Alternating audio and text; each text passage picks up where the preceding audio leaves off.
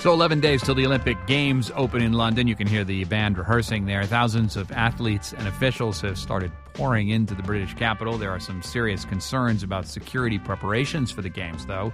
It's a perennial story, but it has recently emerged that the private security firm responsible for keeping everybody safe in London has not been able to recruit enough civilian guards for all the jobs that it's believed to be required to do that security job. Joining us now is John Burns, London bureau chief for our partner, The New York Times. John, welcome back to the program. What's the nature of this indictment of the private security firm called G4S? Well, there's certainly a lot of opprobrium for G4S in this country at the moment, but there's also a serious question being asked about how the government and the Olympic Organizing Committee, known as LOCOG, the London Organizing Committee for the Olympic Games, allowed this to fester, this problem, for so long before stepping in and announcing that they were going to fill the gap with more troops. You know, we reached out to the G4S company. They didn't give us a comment. They did speak with us off the air, but the company's chief executive on the record on this was surprisingly candid. Nick Buckles wasn't available for an interview with us today, but here he is speaking to our partner, the BBC. Very, very disappointed about that and embarrassed, and we're very sorry about it. But the military have stepped in. We will finance the government for the stepping in of that military. We've also said that we're now going to lose 30 to 50 million pounds on the contract of so significant costs for the group. All I can do is say we are deeply disappointed and sorry. Chief Executive Nick Buckles from the private security firm G4S. As you know, John Burns, discussions of security being inadequate or whatever is a perennial headline as you get ready for the Olympics. It was the case in Athens. It was certainly the case in Atlanta here in the United States. But is there something particularly unique about London and its history and the security preparations that everybody understood were going to be absolutely needed to make this work in London? Well, I think there is, and I think that the history of the last 10 or 11 years now, since 9/11, confirms that.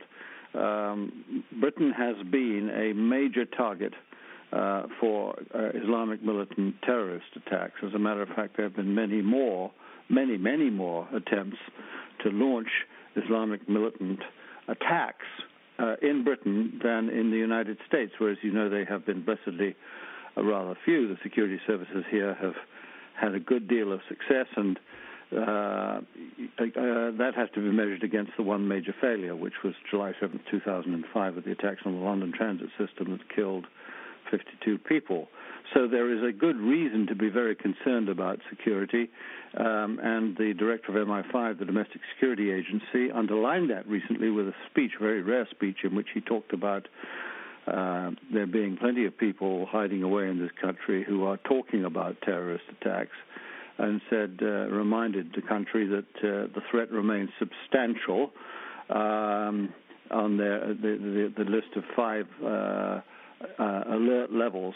So there's good reason to be concerned, and that concern really began to take hold only as recently as December, as far as Olympic planning was concerned, when the government decided, somewhat prodded by the United States, which has had an FBI, CIA team, specialized team, looking at Olympic security based in the United States Embassy in London, somewhat prompted by them, the government decided to go from 2,000 private security guards to 10,400 and gave a new contract to G4S. It's that contract on which G4S has now effectively defaulted.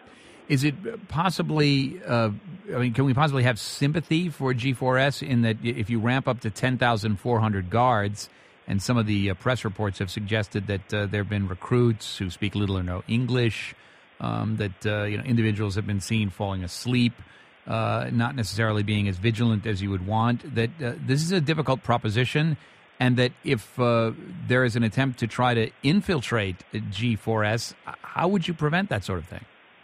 No, there's no doubt that it's a very, very tough assignment. But after all, G4S itself proclaims itself as the world's largest security company. They have something in the order of 650,000 employees in 125 different countries, and they've undertaken contracts through G4S or its subsidiaries to do some very complicated things like protecting American nuclear plants. So they have a lot of expertise in this.